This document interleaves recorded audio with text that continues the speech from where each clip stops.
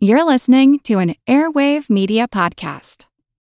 Judy was boring. Hello. Then Judy discovered ChumbaCasino.com. It's my little escape. Now Judy's the life of the party. Oh, baby, mama's bringing home the bacon. Whoa, take it easy, Judy. The Chumba life is for everybody. So go to ChumbaCasino.com and play over 100 casino-style games. Join today and play for free for your chance to redeem some serious prizes.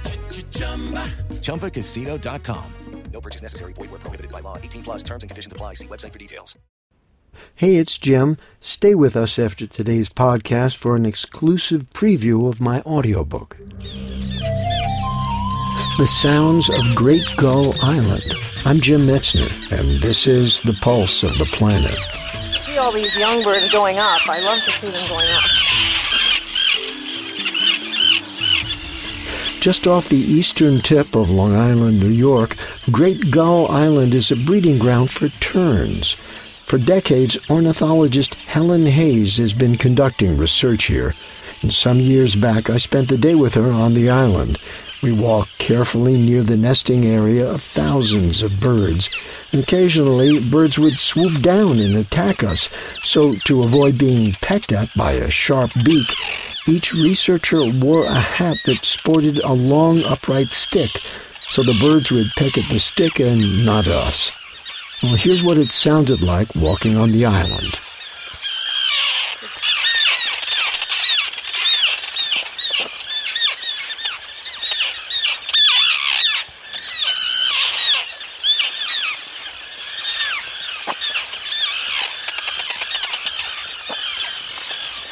You ever feel that these guys know you? No.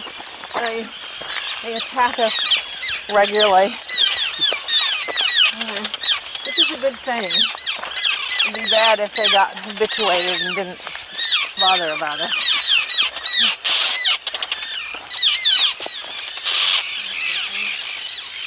Great Gull Island with ornithologist Helen Hayes. Hey, a heads up that I've written a novel which combines elements of nature, history, and a touch of magical realism. For more information, visit pulseplanet.com. That's pulseplanet.com. I'm Jim Metzner, and this is The Pulse of the Planet. As promised, here's an excerpt from Sacred Mounds, my first novel, a work of historical fiction and magical realism. He led them to a clearing, positioned them seated on the ground, facing each other in a triangular formation, and waited for them to get comfortable. "We going to start singing Kumbaya now?" Hilton asked with a low-intensity eye roll. "One of your songs?" Skyfisher asked. "It means come by here," Inez said. "Good name," Skyfisher said.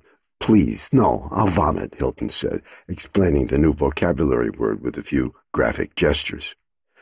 "One day I hear this song," Skyfisher replied. "Now, close eyes." They did as instructed, Hilton wondering anew why he had gotten sucked into this whole scenario. "Back straight, your body friend. Listen, body, not think." Hilton thought he heard a rattlesnake, but he kept his eyes closed for the moment. He was allergic to New Age crapola. Inez seemed to be hanging in there. He would suffer in silence for the moment. "Be antenna," Skyfisher said. Hilton pictured a huge erector-set antenna tower trampled by Godzilla, showering sparks and mayhem. "No, Hilton, listen." Mind games. A parlor trick. Hilton remembered doing magic shows as a kid with his Gilbert chemistry set, turning water into wine with the help of phenolphthalein solution and sodium carbonate. Mixing the chemicals, his thoughts swirled like a brew in a witch's cauldron, his mind's eye caught in their vortex. After a while, the churning thought mill started to run out of steam. It wasn't center stage anymore. It wasn't him. Hilton heard a faint fluttering in the air, barely perceptible, probably his imagination. His legs and back ached. He waited. No one else was quitting, and he wasn't going to be the wuss. Not yet, anyway. In the spirit of the former bodybuilder governor of California, He tried to make friends with the pain. "Oh, my gosh." It was Inez who said this in a child's voice. Hilton opened his eyes to a mass of fluttering caramel coalescing into a humanoid shape.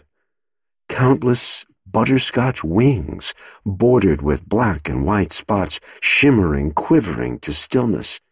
An organic bodysuit of living butterflies, clusters of them circling the larger mass and landing on it.